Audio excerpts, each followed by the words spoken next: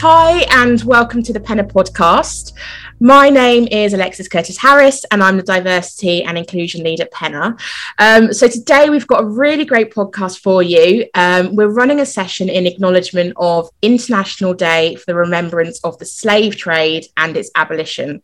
And I'm joined by two of my colleagues. Louise and Leah, I'll hand over to you to introduce yourselves, if that's okay. So I'm Louise, and I'm the Diversity and Inclusion Delivery Manager at Penna. And I'm Leah. I'm the new marketing intern at Penna for 3 months, but hopefully I'll go away soon.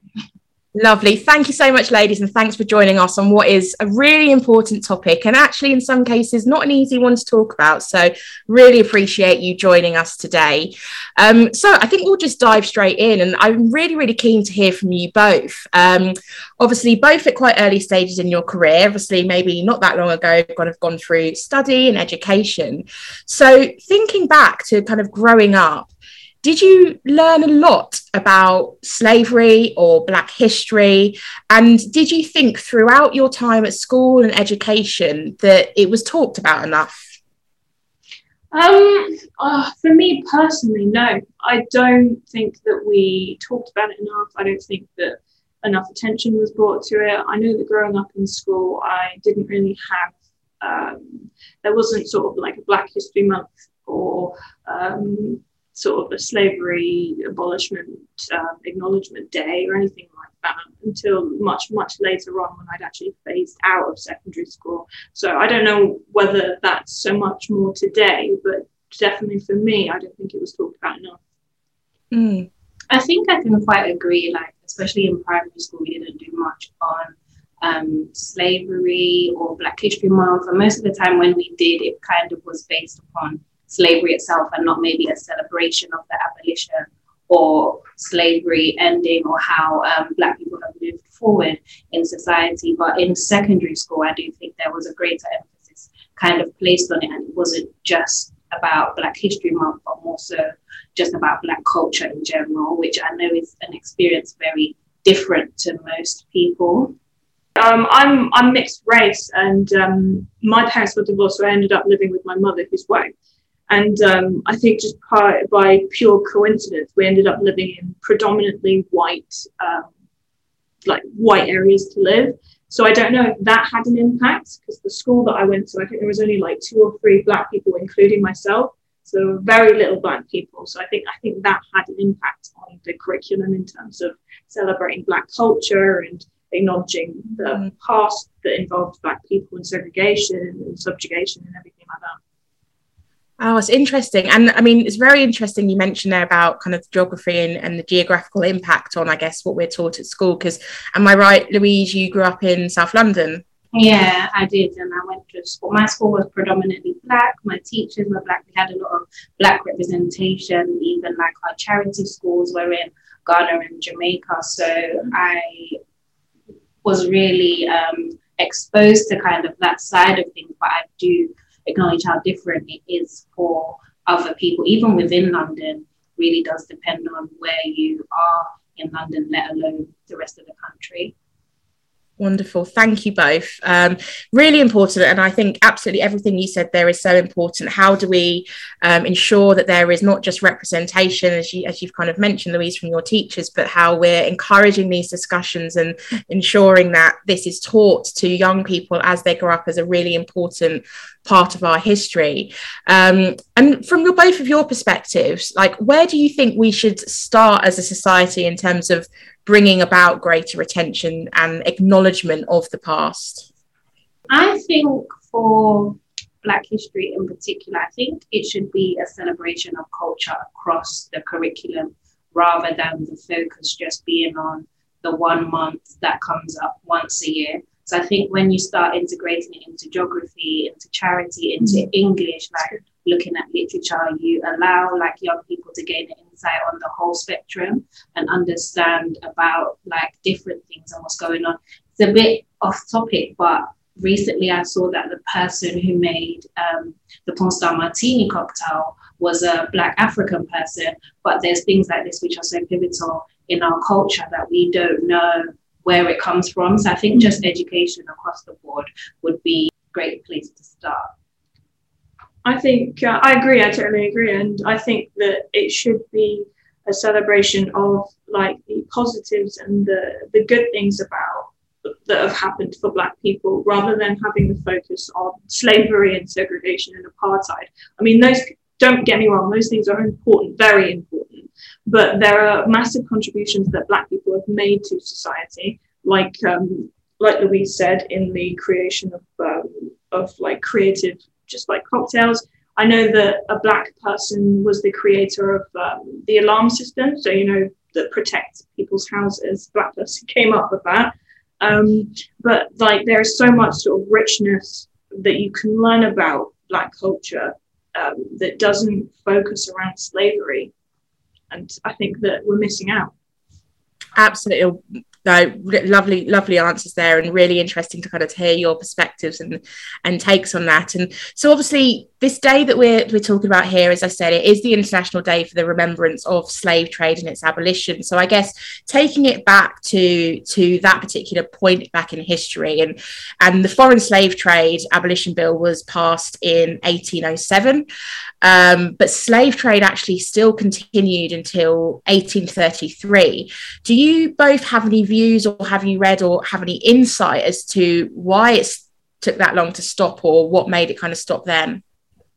I think, I don't know, it makes me sad to know that people fought in Britain, I know, for so long to have this abolish bill passed, and then it took another like 30 or so years for it to actually come into fruition. But I think the main motivation was probably money, in the sense that there was still people willing to buy somebody to subjugate, and I think that's probably why it continued. And I think that by that point racism was so rampant that was another sort of motivator for people to purchase slaves. But yeah, it's just it's a sad time in history, a sad topic, I think. I agree as well. I think for a lot of people in that time, slaves were seen almost like a currency. So it's almost very difficult to just pick up and what they were doing, how sad and unfortunate it was. So I can see why it took such a long time, just because that was a lifestyle that they was so used to, and I can imagine benefited them in a lot of ways. I completely agree with both of your points there. And I think obviously we're talking about instances and we are talking about, thankfully, history here. But obviously we know that unfortunately still in 2021, certainly to not that extreme, but racism does obviously still exist in some places today in society. And I think if we think about the full cycle there, what impact do you think slavery has had on racism in society to this day? Racism is deeply rooted in slavery. I think that it's based on old views that Black people are uneducated or savages or somehow less than they are. And for me, growing up especially, I never understood it. I still don't understand it, why somebody feels the need to have such great hatred towards a particular person of a certain race. It doesn't make sense to me. But I think that it's a power thing. I was speaking to my dad about it actually, and I think that he said quite eloquently, it's like it's a way of retaining that power over somebody. So Black people being introduced for most instances to the first world as slaves, I think that instantly racism was born as a way of having control and power over a certain race because you felt like they were less. And you reinforce that by putting that person down and making them fear you. I agree. I feel also as though today in a lot of the stereotypes and unconscious biases that we see, and a lot of the values that are built into like systems within society, there are points of it that do root back from slavery and the ways in which people thought and believed in those times and within laws and stuff that were made back then. So you can see sometimes how those differences in opinion now impact people today, not as much as they would have back then, but there's definitely advantages and disadvantages that different groups within society face as a result of what happened all those years ago. No, absolutely. And I know, especially over the last 18 months, there's been a lot of conversation within society, within the workplace, across social media, around racial equality and some of the inequalities that obviously still exist. And then obviously last year, in a year that we saw so much change, we were faced with a situation which is unfortunately all too familiar. And as we all know, we watched as unfortunately George Floyd's life was taken away from him in the most inhumane way, and the world kind of watched on as he fought to take his last breath. And very rightly so, this sent shockwaves across the entire world, and people were inevitably very upset. But I think one of the things is that it enabled society to hold the mirror up to themselves and actually understand and take note of the racial inequalities that, as we said, still do exist to this day. So I think we're talking obviously around things that are in the history, but from your guys' perspective, like, do you think that slavery is a thing of the past, or how do we combat it in its greatest sense still to this day? I think that slavery as a definition is a thing of the past, but the byproducts still are among us within society today. In just forms of colorism, racism, all of these different things. I think they rooted from what happened back then, and we still struggle with them within the community now, but we don't see slavery in the same way as like buying and selling and the exploitation of human life.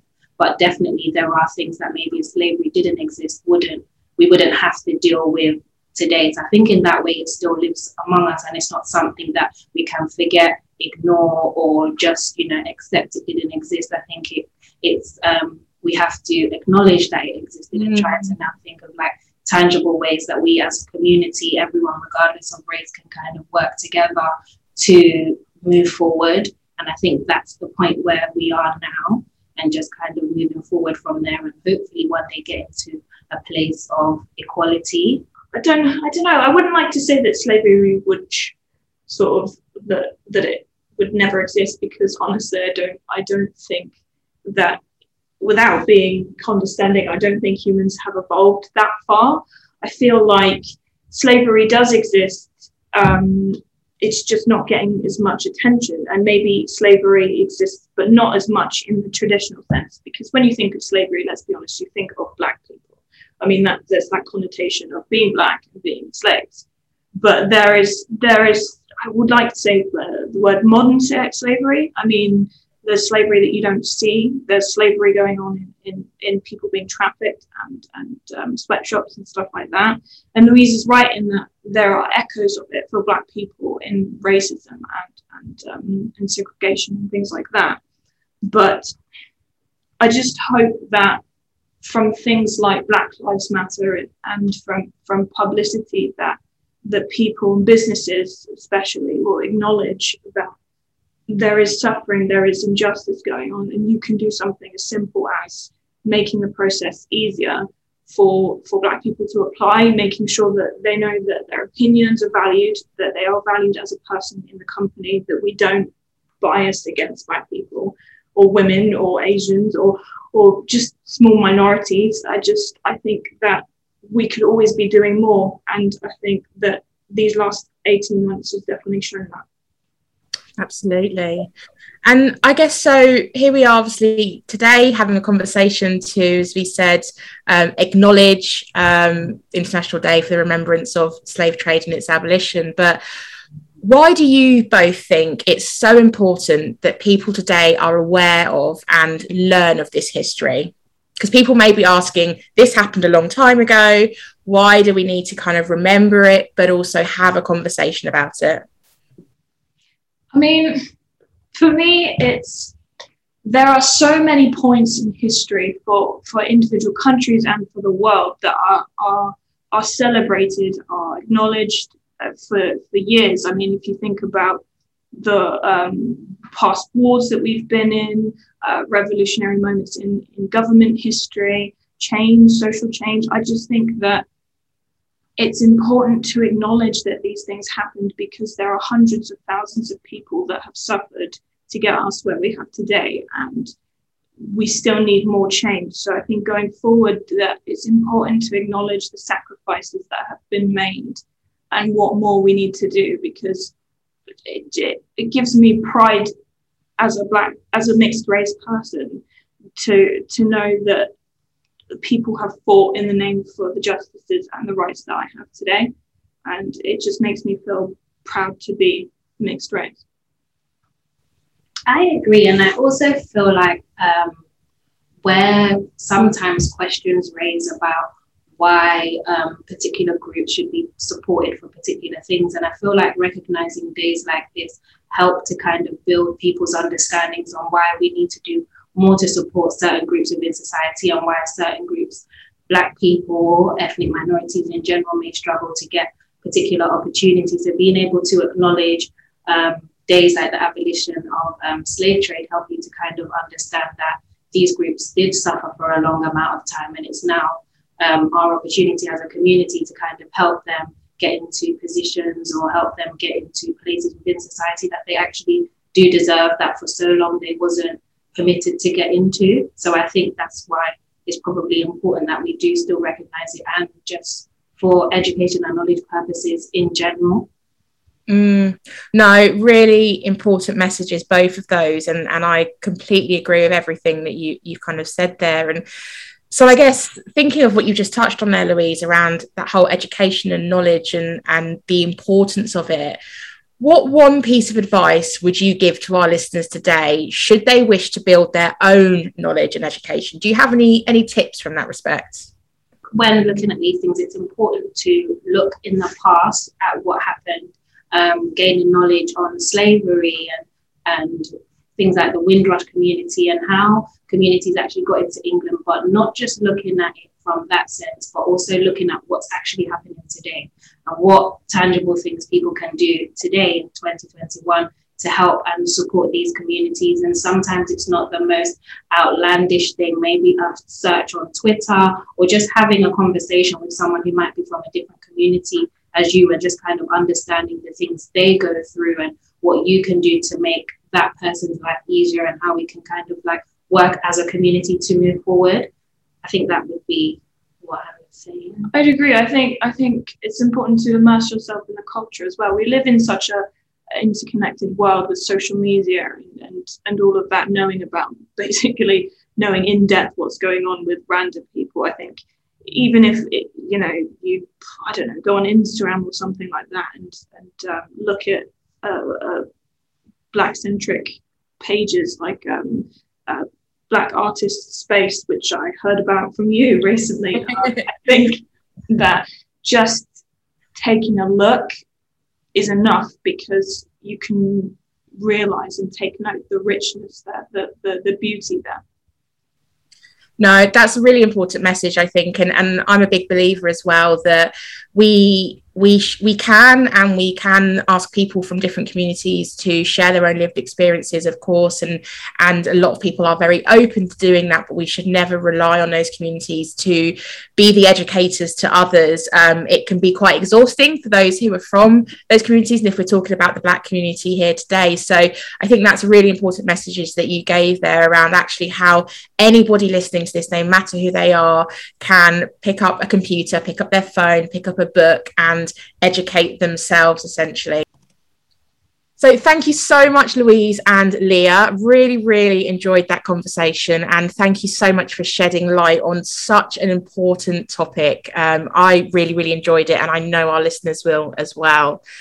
So to everyone else, alongside this podcast, we're going to post some resources that we hope you will find helpful and hope that you'll be able to use to learn a bit more about such an important subject and keep the conversation going in your own time. Thank you very much for listening. And if you'd like to hear more about the Penna podcast, you can subscribe on Apple, Spotify, or wherever you get your podcast from.